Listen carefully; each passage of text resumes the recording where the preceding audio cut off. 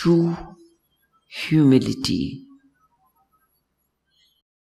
What is the right and the wrong way of being humble? It is very simple.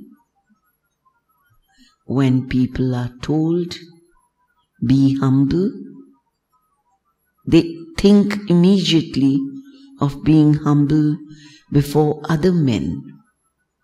And that humility is wrong. True humility is humility before the divine. That is a precise, exact, living sense that one is nothing. One can do nothing, understand nothing without the divine. That even if one is exceptionally intelligent and capable,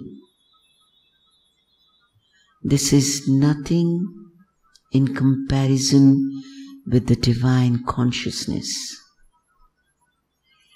And this sense one must always keep, because then one always has the true attitude of receptivity, a humble receptivity that does not put personal pretensions in opposition to the divine.